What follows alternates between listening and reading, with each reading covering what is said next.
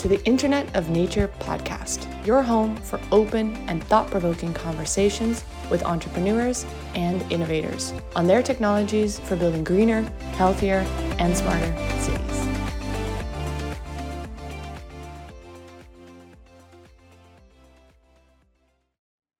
Hi everyone, I'm Nadine Khalab, and welcome to a brand new episode of the Internet of Nature podcast, and also the last one of season 3. This week, I'm thrilled to introduce you to Julieta Sorensen-Kaas. Julieta completed her master's in Resource and Environmental Management at Dalhousie University, during which she launched the novel research project Text-a-Tree. This project, as you can imagine, immediately caught my attention. In the project, Julieta asks, can text messaging be used to promote relationships with nature? Her research suggests it can. Furthering her passion of connecting communities and nature, she became a forest therapy guide through the Association of Nature and Forest Therapy. Julieta is now looking to launch her own Our Nature consulting service, in which she applies her experience to create engagement programs and projects for communities, governments, and businesses. Her project Text-a-Tree brilliantly shows that technology can be a way to reconnect people to nature. In essence, it literizes the promise at the center of the Internet of Nature, the ability to talk to trees on the internet. But before we kick off, a big thank you to this season's sponsor, the International Society of Arboriculture. The ISA is a global network that uses research, technology, and education to promote the professional practice of arboriculture and the benefits of trees. ISA exists so that professionals, allied professionals, public officials, and consumers worldwide recognize the economic, environmental, and societal benefits and values of trees and their care. And we thank them for their support. As always, remember to subscribe and leave us a comment or review if you learned something new. I really hope you enjoyed this episode with Julieta.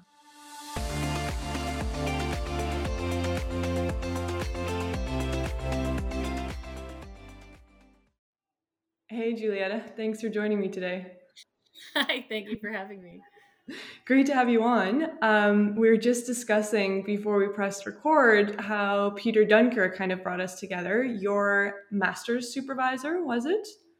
Yeah, he ended up being sort of a life mentor kind of thing, taking me under his wing and introducing me to the world of urban forests.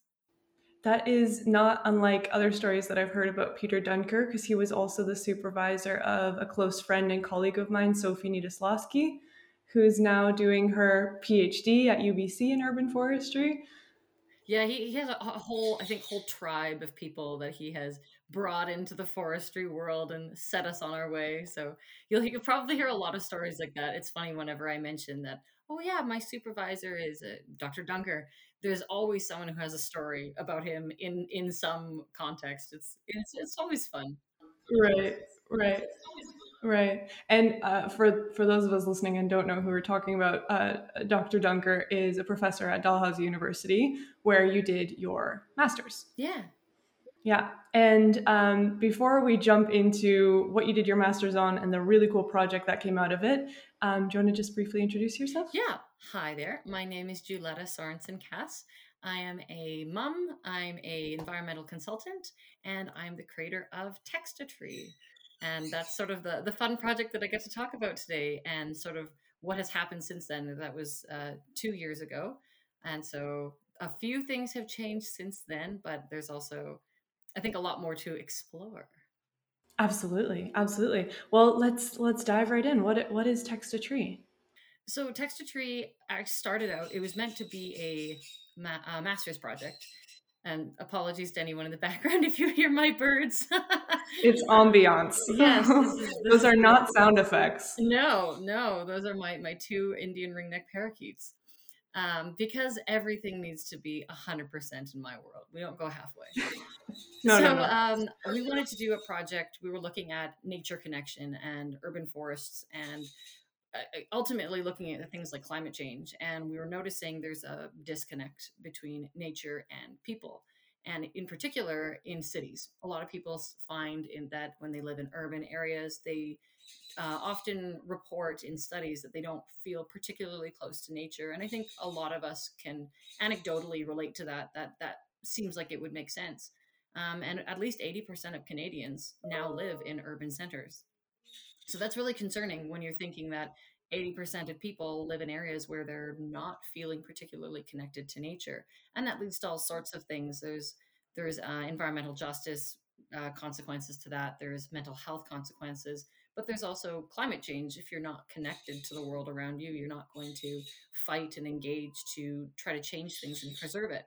And so I was actually at a conference with Dr. Dunker, and a speaker from Melbourne came up and was talking about a project that was launched where they were trying to basically use citizen science to take care of their trees better.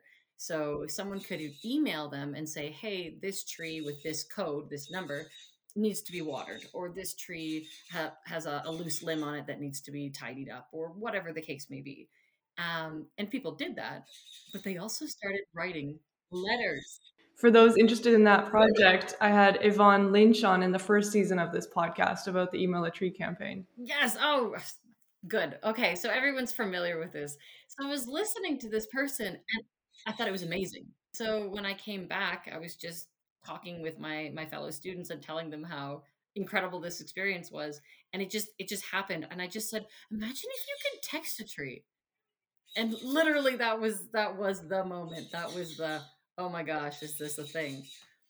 So after class, I went to Peter Dunker with this wild idea, and I basically said, do you think we could do this? And it was funny because his response was something along the lines of, yeah, that's crazy, we should do it. And that was sort of how everything got going. um That's the response you want from your supervisor. yeah, exactly. You think, oh, that's crazy, let's do this.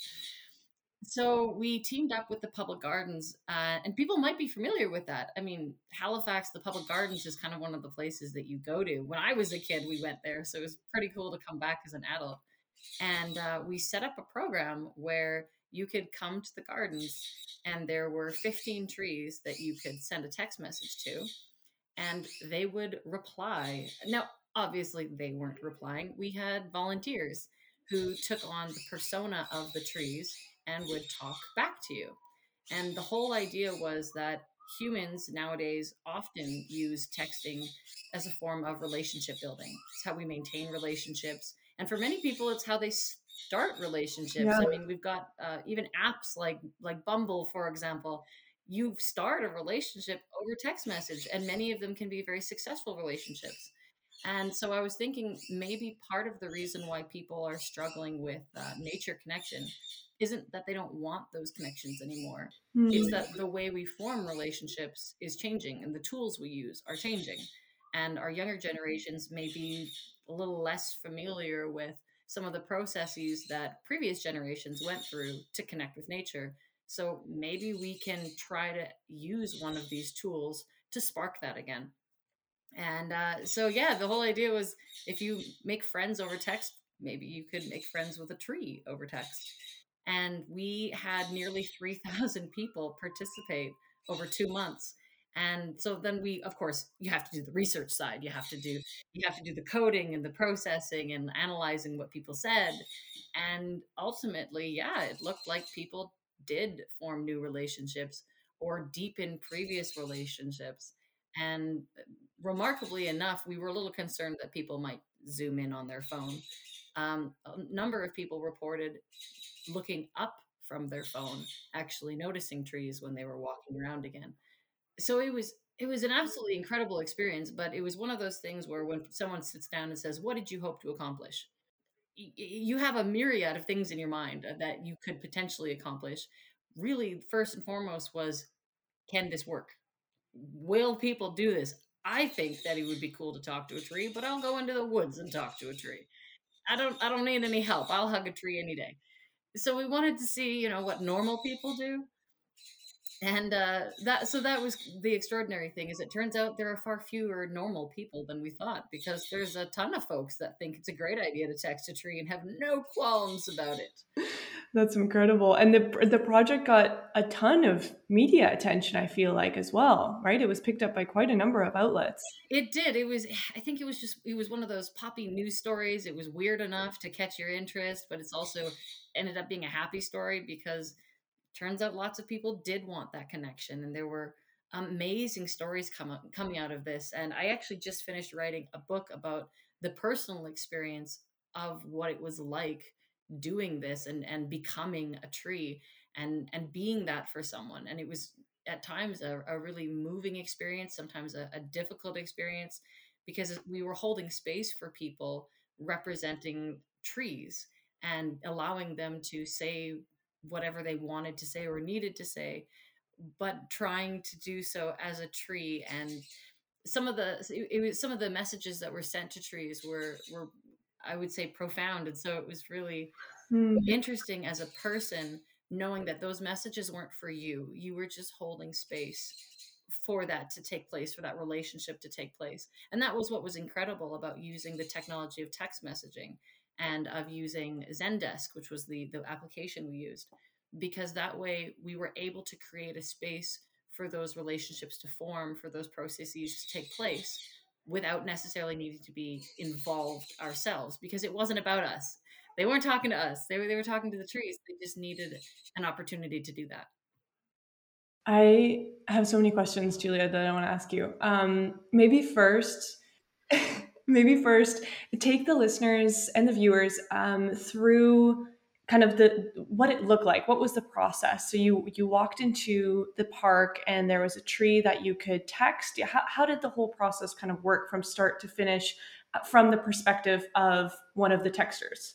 Yeah. So when you drive at the park, there's it's always beautiful. It's just such a stunning area, and from any one of the entrances, there would be a tree within the first couple of meters. There would be this wooden sign that says "Text a Tree," and then there would be an English name that you could understand or understand would be its name, and then beneath it there would be the species name in English, but then depending on what kind of tree it was, you might also have the Mi'kmaq name for that tree or the Japanese name for that tree.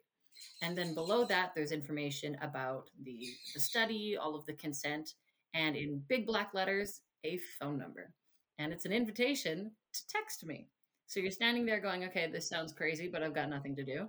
So you whip out your phone, send a text message, and you initially will get another message saying, okay, this is a study. You understand what's going on. We're talking to a tree. Our volunteers will get back to you. And you'll get an automatic message from that tree letting you know that you have texted a tree and not some random person in Nicaragua. And each of those messages were unique. So, for example, if you went in through the great big beautiful gates, right at the main entrance that you think of when you go to the gardens, you would come up to an oak tree, and he had quite the interesting name, Montgomery the Strong. He was Reginald Montgomery the Strong, and his first name was Percival. Do not call him Percy. He does not appreciate this. And using his unique voice, you would hear a message from him. And then within 24 hours, usually much sooner, you would get a specific response to whatever you had said. And that was by the tree speaker assigned to that tree. So oftentimes we were able to do it right away. Many of our volunteers had little notifications on their phones or on their computers. They'd know right away that someone had talked to their tree and they would respond. So, Percival, for example, mentions in his introduction that he finds himself to be quite clever. And so we had someone respond back saying, well, how do you know you're so clever? And a couple minutes later, we had another response say, sorry, that's my granddaughter, and she thinks she's extra clever. And so you have these little conversations go back and forth, and they some of them lasted weeks. Some of them lasted even across countries. Someone was on a holiday and said, you know, this is my last stop in Canada before I go back to the Netherlands. And they texted the tree throughout their journey. Hi tree, I'm on my airplane now. It was bizarre. It was wonderful. And every tree had a very different experience. So if you walked a little bit further, and you got to the sort of the central pond. There's a lovely little nook with benches and a number of yellow birch trees. And so that is where you would find Miss Tree Tree O'Hara, who was named after Fifi O'Hara, the famous drag queen, and equally as fabulous. And so when you would text Tree Tree, you'd get a very sassy response. And she was very pleased that you had noticed her and her shimmering bark. And she was happy to tell you anything you might need to know about the gardens. And so every tree had a completely different personality. And what was beautiful about it was that I didn't make those personalities. That was left to each of the speakers. So each volunteer, we called them a tree speaker, was given a tree, and we had selected sort of a few of them to choose from so that we didn't have a clump in the middle of the gardens. We wanted to have a variety of species and things like that and have them spread out. But each person developed a relationship with their tree, and I provided them with cultural and biological information about their tree, including the sex of the tree, so that they could build an understanding of who the tree was and then present that to the community. And it was just wonderful because I never would have thought to make a sad tree. If anyone ever texted Woodrow, the American chestnut, he was a sad tree who wrote haikus to people, and that would have occurred to me. But it worked. And you never know what someone coming into the gardens, what they need, what is they're looking for out of a conversation with a tree. Because I'm quite a peppy, upbeat type person, I am drawn to Sasha, or not Sasha, Tree Tree O'Hara. I don't know why I'm saying Sasha, but she could have been Sasha. She's sachets. Sasha Fierce. Just fierce. She's sachets. Um, that's more my personality. But the whole idea was that we wanted to make a project that was accessible for everyone. And so that means you need to have personality types that are everyone. And we also included things like alternative pronouns like z and zer, or they and them, because trees are not always one gender or the other, or one sex and the other. And how a tree identifies, if they were like humans, they might choose one or the other, or they might choose something entirely different. They might not even go binary. And we wanted to introduce the idea that just like humans, there is a diversity of sex and gender in trees. And again, the reason why we're doing that is I think it's fascinating that trees have this diversity. So there's the knowledge part, but it's also a way of creating space for various communities so that everyone knows that they are safe in this community, and that they are invited to take place in this project. They're invited to take part in nature. And one of the reasons why I wanted to do this was because of this is sort of going on a tangent, but hey, here we are. Was the issues that I became aware of, particularly of trans people and their difficulty in feeling safe in outdoor places, feeling safe in public places. And how do you expect anyone to create a lasting relationship with nature if all of their public spaces aren't safe spaces? And so we were really, really trying to find a way of communicating that this was a safe place without it being tacky and kind of, hey, look, we're nice people, look what we're doing, Right. and try to do something a little more meaningful. And that was also why we engaged with Mi'kmaq community and the Japanese community. We can't, do something for every community and diversity of people that exist in Halifax. Halifax is so beautifully diverse. But we thought maybe if we could create space and honor two groups in particular, we could communicate that everyone is welcome here. And especially because the gardens are a Victorian garden, and Mhm. there are negative connotations with that. There is a bit of a negative history, and also very rich history, depending on how you feel about it. But there's colonialism associated with that, especially because that land was Mi'kmaq territory, and it still is. But it has been created into a Victorian garden, and so we wanted to make sure that yes, it is now a Victorian garden. However, it still has space. It still has meaning for the Indigenous people who were first here, and for the new Canadians who have come here and called this place their home.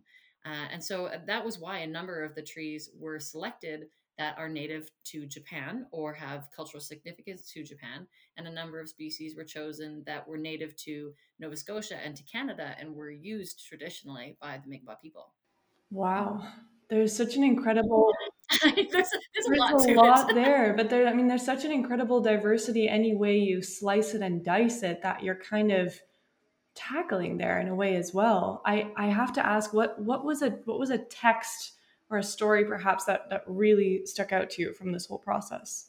Well, so I've talked about it a couple of times on in different interviews, and I really, it's because it was the most impactful one for me.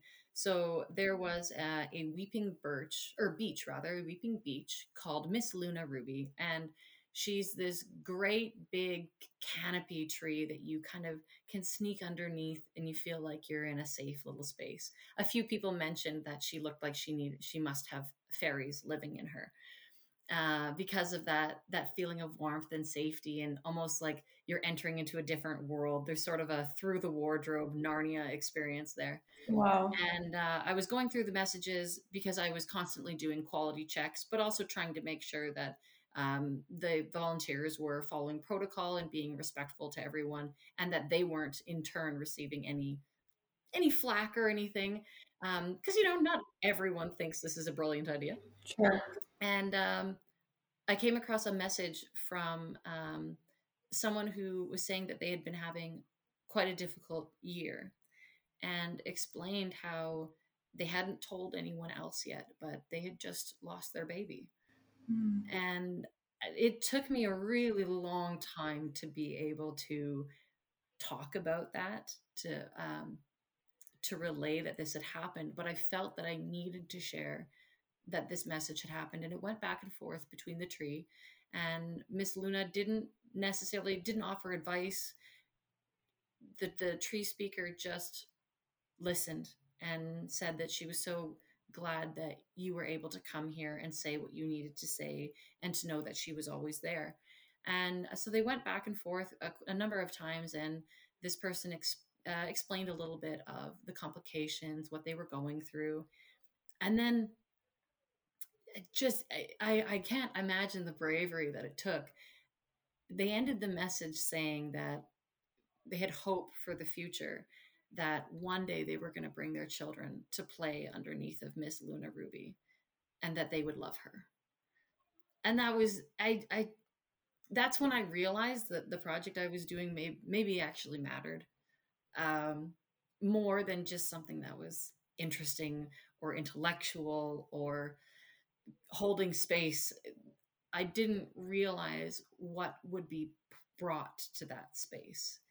And little moments like that happened a number of times, but I think for me that was the biggest wake up, especially because women's mental health is something that we as a culture don't do a great job at.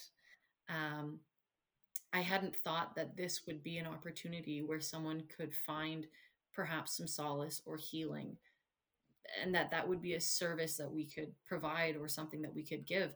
And that's sort of what I was actually thinking of earlier when I was talking about how the messages weren't for us. And I really, really felt that I was bearing witness to something going on between a tree and a person. And it had nothing to do with the human speaker. And I was just so grateful that I got to know that that happened, that I got to experience that and know that the trees in this place had that kind of healing power, because now I can take that and I can tell people, listen, this is important. I can bring this research to people who may not be terribly convinced about the importance of nature connection or the importance of providing these spaces for people, and I can say to them, no, look, this happened, this is important, this is needed. And so it just gave so much weight to what we were doing. um yeah, it made it matter. It is really what it came down to, because this project could have just as easily been a fun gimmick. It really could. What it came down to is what the community brought into the project made it something meaningful.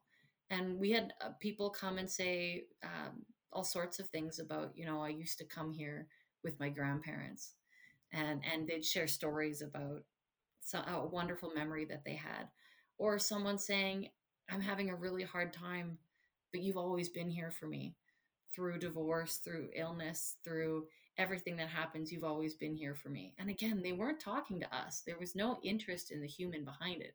The human was just there to make the communication possible. The intent was for the tree. And that was something I'll always treasure. And so I think that was probably the biggest one, was that vulnerability that someone was able to bring to the project, and I felt so honored being a part of that. That's, I don't know, I'm speechless. That's incredible. I think that just shows, as you said, to any skeptics out there who might wonder why exposure to nature is so critical, why it makes us human, why it's so important for every facet of our daily life. You only have to see a story like that, perhaps, to be convinced. Why do you think it is that trees, nature as a whole, but trees specifically, bring this out in humans? You know what? I actually haven't been able to find an answer to that. I have done some research, and I've found in traditions across the world, there have been stories where the line between human and tree gets very blurred. There are a number of Greek myths where someone becomes a tree or a tree becomes human. There are indigenous tales that talk about a similar idea. Um, we seem to identify with trees, and I'm not entirely sure why that might be. One reason that I connected with is that trees act as a centerpiece for a community, and they act as a home. And Mm. when I became a mother, very much I very much connected with that idea. It resonated with me that I am someone's home. I am someone's safe space. And I think we recognize that in a number of trees, particularly trees like Miss Luna Ruby, who have that canopy that arches down and over you, that there's a sense of being held, a sense of being kept safe.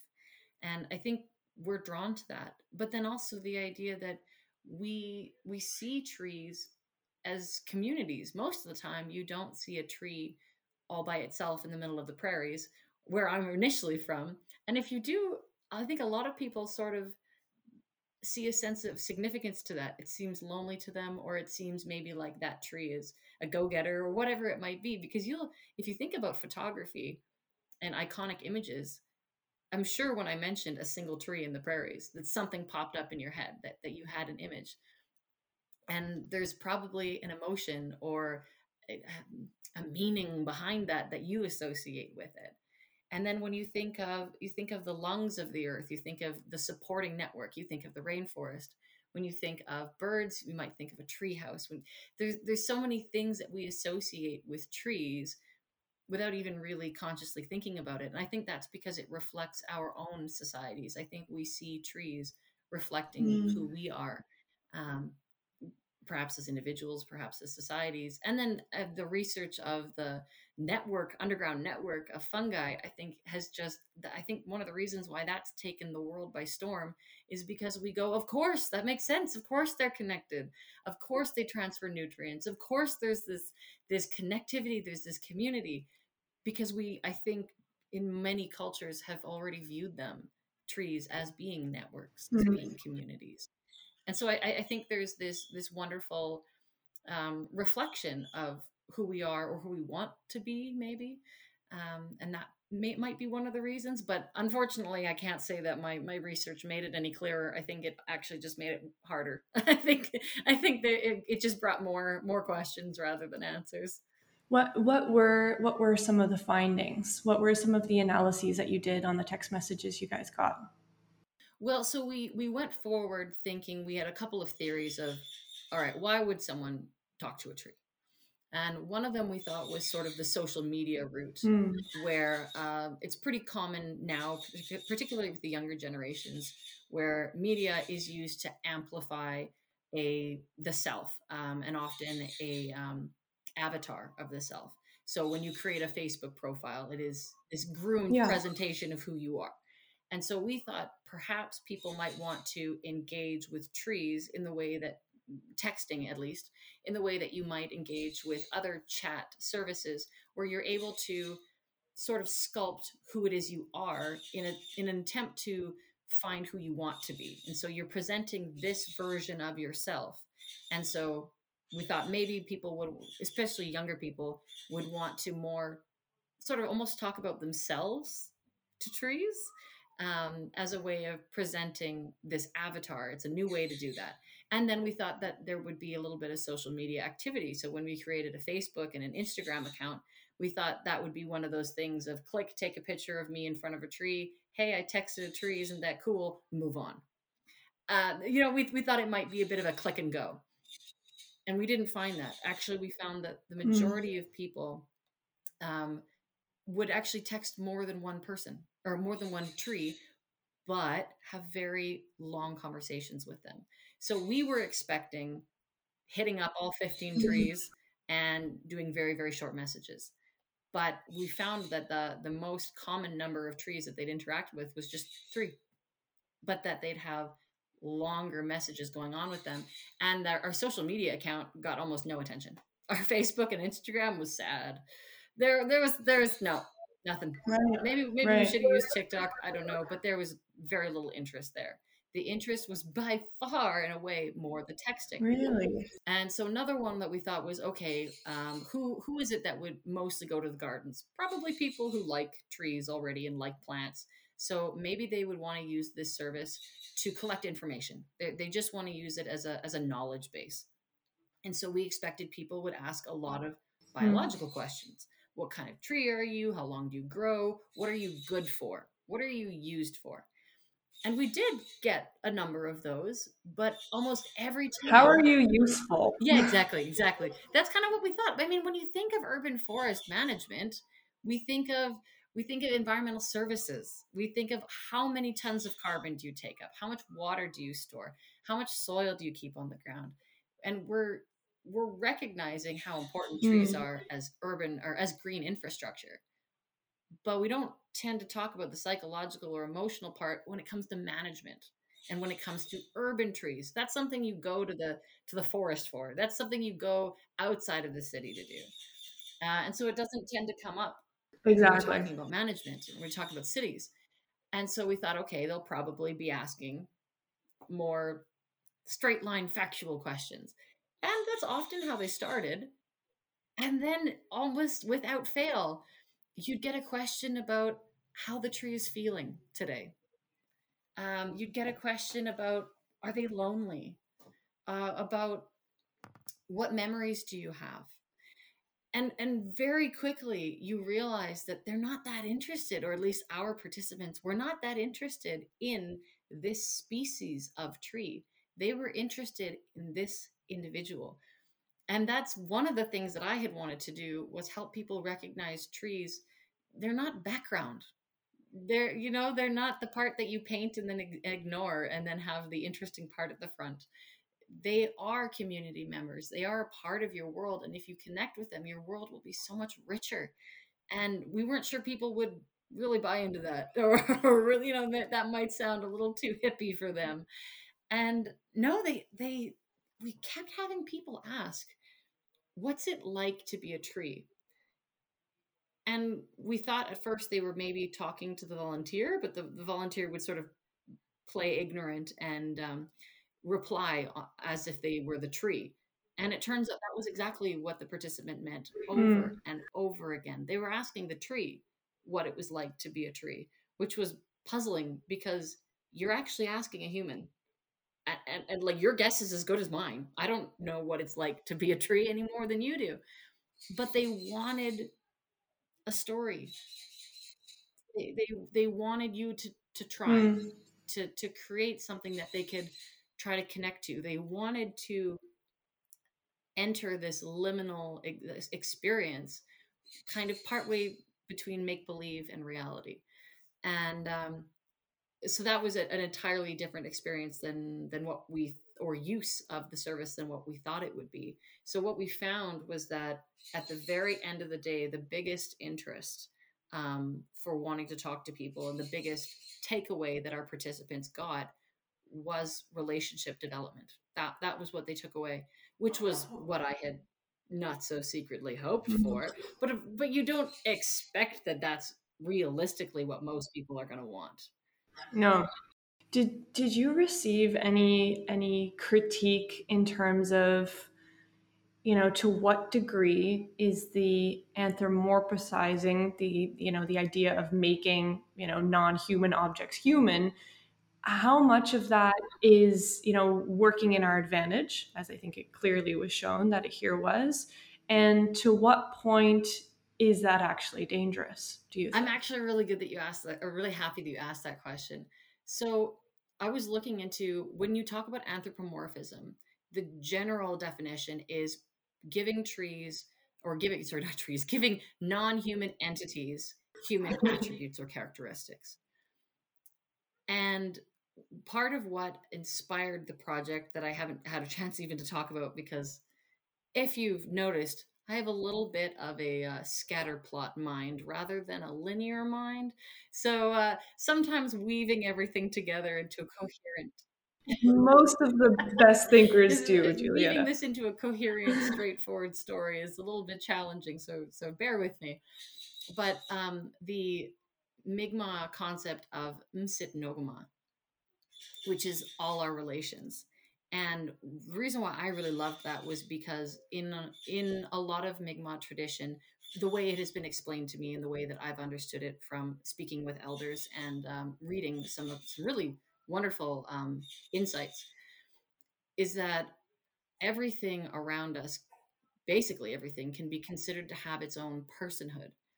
And so there's this challenge to what in Western society we view as anthropomorphism in this indigenous view, because what they're Hmm. saying is essentially it's not anthropomorphism to acknowledge personhood and to acknowledge identity, because that's something that all things around us possess. And so I kind of wanted to run with that idea. And so, what I was trying to do, rather than overlay fun human characteristics onto a tree, what I was trying to explore or demonstrate was that the idea of this tree being an individual, this tree having its own history, its own experience. And so, what we tried to do was really focus on things like how old is this tree? How long has it been here? How has it grown? And then extrapolate from that what its experience has been. And then we added fun things because people would Mm. ask us what their favorite color is. And philosophically, I can't really give you a good answer for why we chose blue. I don't have a good answer for that. But what we wanted to do was actually challenge a little bit of the idea of anthropomorphism, in that viewing trees as individuals may not be as anthropomorphic as we think it is, because they do have their own lives and lived experiences. It's just not the same Right, as ours, and it right. can't be translated into human language without using human language. So I do think you need to be careful. Yeah. So, for Yeah. example, I think you need to be careful when there's a fine line. There's the recognition of the tree as an individual, and there's also the recognition that some of what you're doing is sort of, I want to say, fan fiction, in that you're filling in the gaps in between.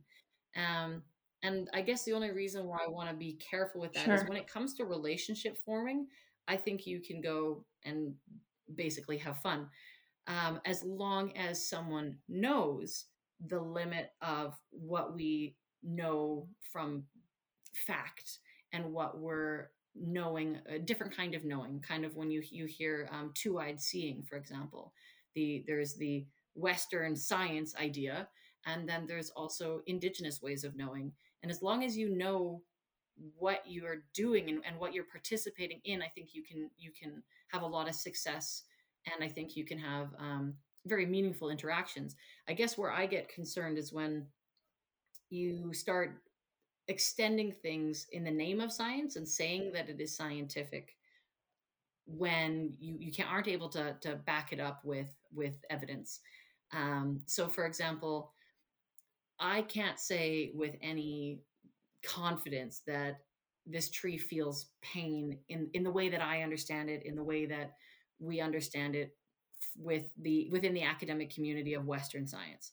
That's not to say they don't have an experience in another way of knowing, but I think you do need to be careful in being clear in which style of knowing, in which sort of knowledge base you're using, because there is the risk of then mismanaging things, Mm-hmm.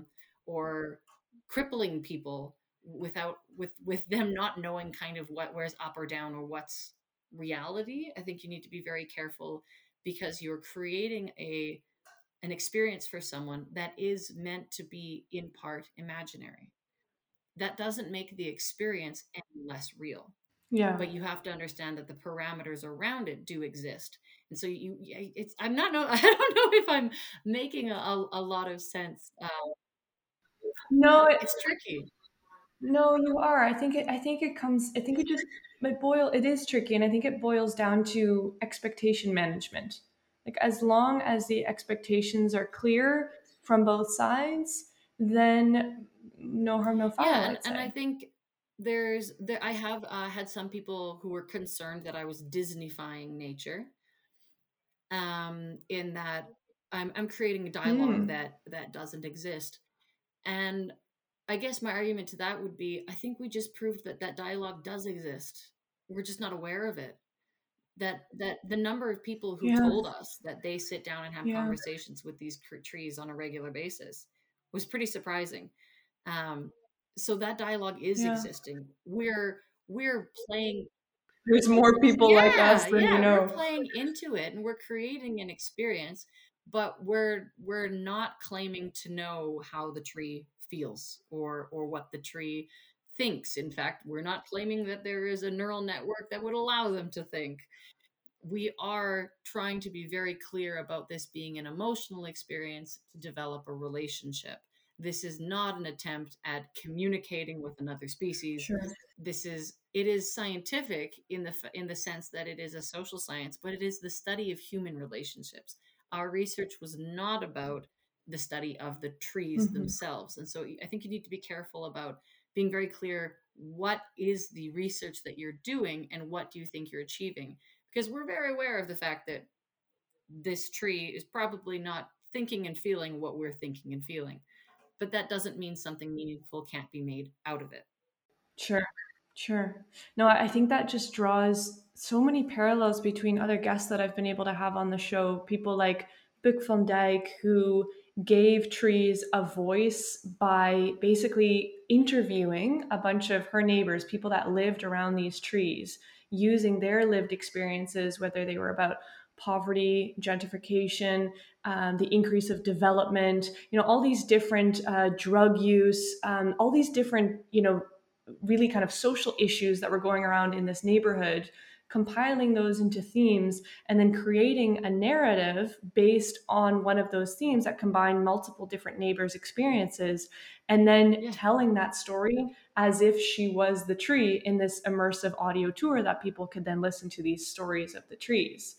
And again, nobody nobody is saying, it gives, there's some artistic liberty to that. Nobody is saying that this tree is Yes. actually, that's what the tree is saying. But Right. it's incredible because people that have done that audio tour, what she's reported is people that have done the audio tour do not look at trees the same way. And that was the point, being able to Yes. appreciate this value that trees offer us more than just the ecosystem services, the ecological benefits that we've come to know them for. But there is a real intrinsic, innate want to be close to these beings. And that they aren't passive bystanders. We tend not to think of trees as Mm. active, engaged, living things. And so, exactly, bringing that story, that narrative, you understand that the narrative is fictional, and yet the experience you have through it is real. And that I think is very Yes, powerful when and you acknowledge those two things together. And then one of the things I also wanted to ask you is then using this tool of technology, what many people see as the enemy. Technology is the thing that has taken us away from Oh, nature, that yes. has, that has really created this dichotomy between us and nature is technology. Yet that is exactly the tool, whether it's a tweeting tree, a talking tree, a texting tree, an emailing tree. That's the tool that we are now using to be able to kind of reconnect these relationships. So what do you say to the technology naysayers? Yeah. Oh, I see. That was one of the things that I loved about that you called your show Internet of Nature. The technology is a stone tool. Technology is software. Technology is an extension of who we are as humans. So there's nothing more natural or less natural about leaving a beautiful handwritten letter and tucking it into a tree or sending them a text message. And yet, Mm, a lot of people who disagree with the use of technology would say, oh, well, no, one is better than the other, one is more natural. What's natural about a pencil, or more or less natural about a pencil than a keypad? And that's sort of the idea, is that exactly what you're saying. to that specific point, Julietta, I mean, if they're writing a letter on paper and putting that next to a tree, that's kind of morbid in a sense. Yeah. You're next. No, Yeah. yeah. There's a whole other tangent we could go there. But yeah, it's this idea that mm, I mean, we've had the pros and cons of the industrial revolution, all of these things, and it's valid to want to be cautious with the use of technology. But technology is, at the end of the day, a tool. We use tools to accomplish things, and that is our nature. That is our human nature. And so, using our human nature to connect with other members of our community is as natural as it gets. And the process or the form or medium that it takes, I think, is Mm, irrelevant. Just like digital art is now being acknowledged as something where people previously didn't think that was right. valid art. Right. And I've had some people view my research somewhat as invalid or silly, I would say, because it uses text messaging, and texting isn't considered a serious medium for serious scientists to seriously study, because it's used for common, everyday, fun, goofy things and derpy teenagers, which, by the way, we all were. And but why is that any less real or rational or valid than an Mm, email? And so I think it's just interesting that we sort of have these views on what is acceptable, what is serious, what is legitimate when it comes to science, but then also what is legitimate when it comes to botany or when it comes to engagement with nature. Because there's also been people that have pushed back against things like yeah. iNaturalist. Um, and personally, I think if we already have a bit of a pandemic of people, excuse the term, of people stuck to their phones, then why not use those phones and redirect them? Because if kids aren't going outside with their 7-volume textbooks to identify the flower on the ground, then what Mhm. can they do? Well, if they can use their phone, then you can get them involved and they can develop that relationship. And just because that relationship looks different than the one you did doesn't make it any less meaningful. And so that's why I really enjoy the topics that you've brought up with your podcast, and just demonstrating that technology is very much not the enemy, any more so than the pencil and paper were the enemy. It's just an extension of humanity.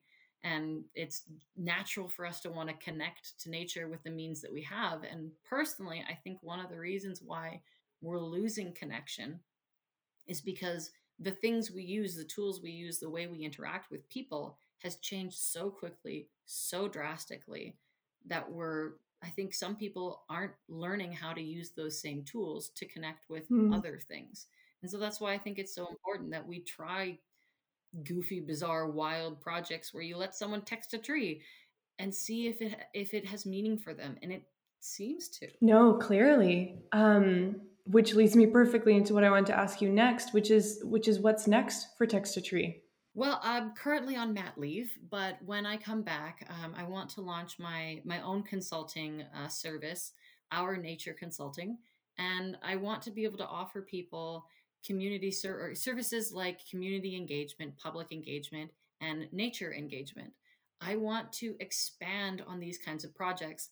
I was able to do this one gratis because it was for my master's project and I received quite a bit of funding, but it's not something that I can constantly do on my own. The program called Zendesk, which we used, costs money. The signs cost money. The time investment costs money. So I'd like to be able to do this as a service where I can go to a community or a company or even just a festival, for example, and say, hi, how do you want to engage your community and how do you want to engage nature and what can we do? So a few of the ideas that I had that we could then workshop and personalize were things like story walks. So, a library, for example, if you have a garden around the library or a forest or a path, maybe you could set something up where each tree has a passage, and as you go along, they read you a story. And maybe we could set Mm. it up so that it's auditory for some people who have challenges with reading, and you want to get them reading maybe with audiobooks. And you walk along, and these trees will tell you a story. I would love to see a mental health extension of something like this, where you have maybe a grandmother tree, and you could set that up. Even the trees that they have outside of hospitals or trees in schoolyards, and you could set them up so that a counselor or psychologist works through the tree, and you remove a barrier that people often have when they don't want to seek counseling, when they don't want to seek the professional help that they might need. So if you have a grandmother tree and all they have to do is text and say hello to that tree, that could provide something for people who are currently prohibited by the barriers needed to get in and talk to someone. And I think COVID has demonstrated Mm. that there's a lot of barriers that we weren't aware of that technology is bringing down. I mean, Zoom meetings have been incredible, especially for people in either situations where their emotional or cognitive state prevents them from physically accessing help, or because of where they are, they don't have the ability to get to those services. So I'd really like to see the nature connection be made more prominent with these kinds of projects where you can send a text message, and engage and start talking with someone. I would really like to do, things like treasure hunts where if you have a tourist town, for example, maybe the trees can give you the clue to the next, a hint or a clue to the next place, and they find the next little treasure, and that's a way that they explore the town. I think there's so much that can be done. I don't think there's really any limit, because once you get people texting with each other or texting with trees, now you have a relationship and there's an opportunity to explore that in so many different ways, and there's so much good that can come from that. And so those were just a few of Yes. the examples that I was thinking of, where um, trying to connect kids, trying to help with mental health, and then even something like tourism, especially when we live in an age where you may not want to necessarily be in a group with 30 people, and maybe that's something you could explore on Yeah. your own. So I'm hoping that there will be more interest in that. And the reason why I'm making it community and nature engagement is because at the end of the day, both of those things come down to communication. Both of those things come down to relationships.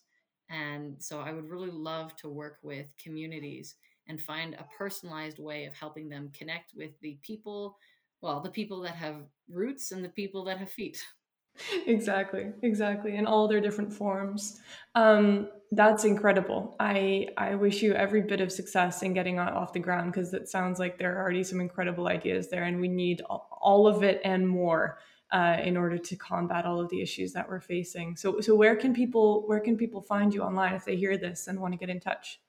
Honestly, the best way right now is email. um, am I able to put out my email address? Is that all right? Yeah, yeah, So that absolutely. would be JL883690 at dal.ca. Yeah, it's a student email address. It's very creative. It doesn't stand for anything profound, don't worry. It's not a phone number we can No, text. exactly. I promise this is a real email address. I'm not sending you somewhere else. But also the website, the Halifax Tree Project.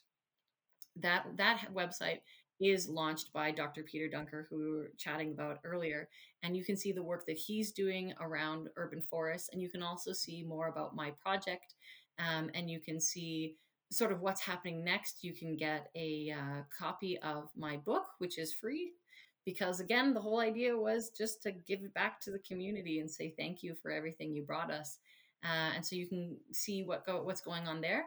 I also do have a Facebook and Instagram account, which is at Our Nature Consulting.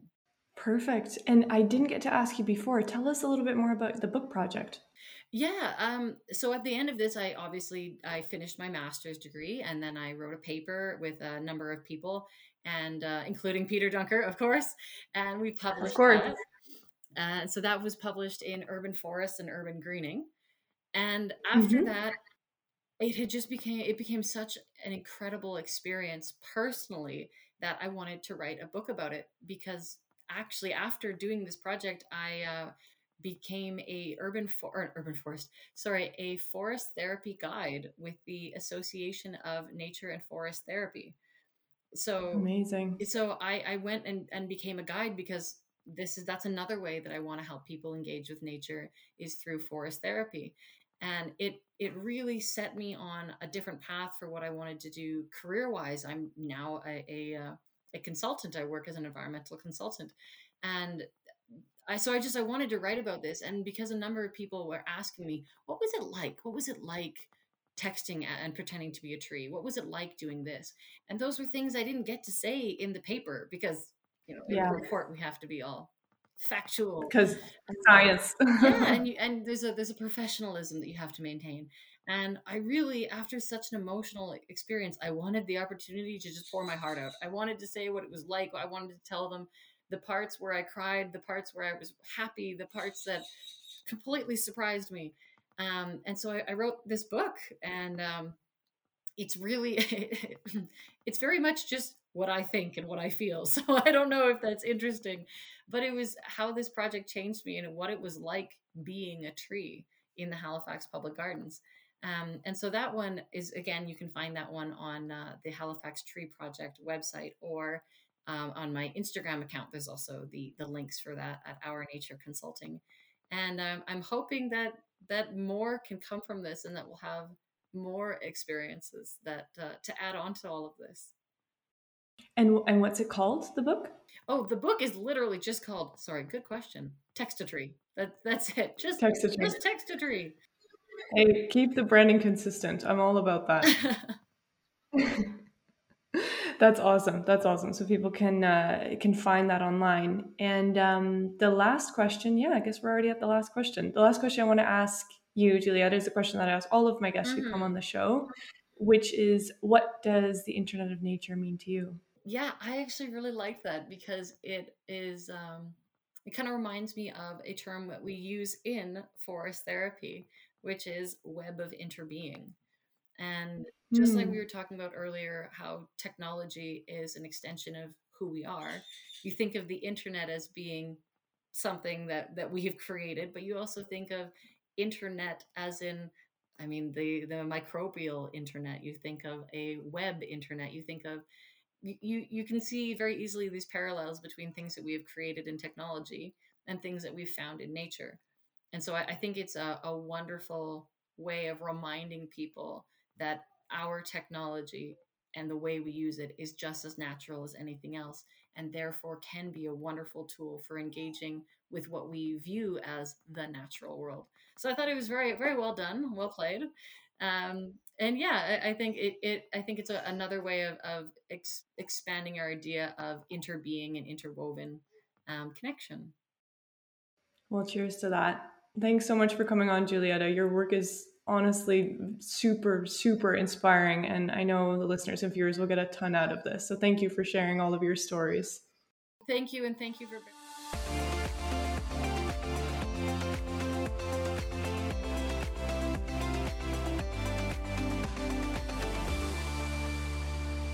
Big thanks to Julietta for making time to come on the show. If you enjoyed that conversation as much as I did, please go ahead and subscribe to the podcast now and leave us a review wherever you listen to your podcast. We really appreciate it, and it really helps to grow our show. A big thank you to this season's sponsor, the International Society of Arboriculture. In honor of International Women's Day, ISA is featuring stories about women in the arboricultural industry throughout the month to honor their contributions to the industry. International Women's Day, March 8th, is a global day to celebrate the social, economic, cultural, and political achievements of women.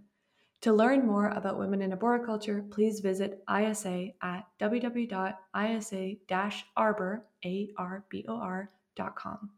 My conversation with Julietta marks the last episode of Season 3 of the Internet of Nature podcast.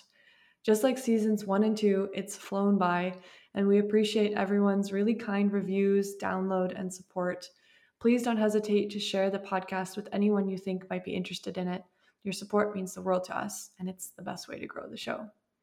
It's been an honor bringing you the best and brightest entrepreneurs and innovators working to build greener and smarter cities. Don't worry, we've got a lot up our sleeves. Be sure to follow us on all channels as Season 4 is in the works. Stay tuned for more information soon. Lastly, if you feel that any of the stories on the podcast particularly resonated with you, I'd really love to hear from you. Feel free to send me a message or comment on a post on LinkedIn or Instagram. Looking forward to hearing from you. Thank you for listening to the Internet of Nature podcast. The show is an NA Media production.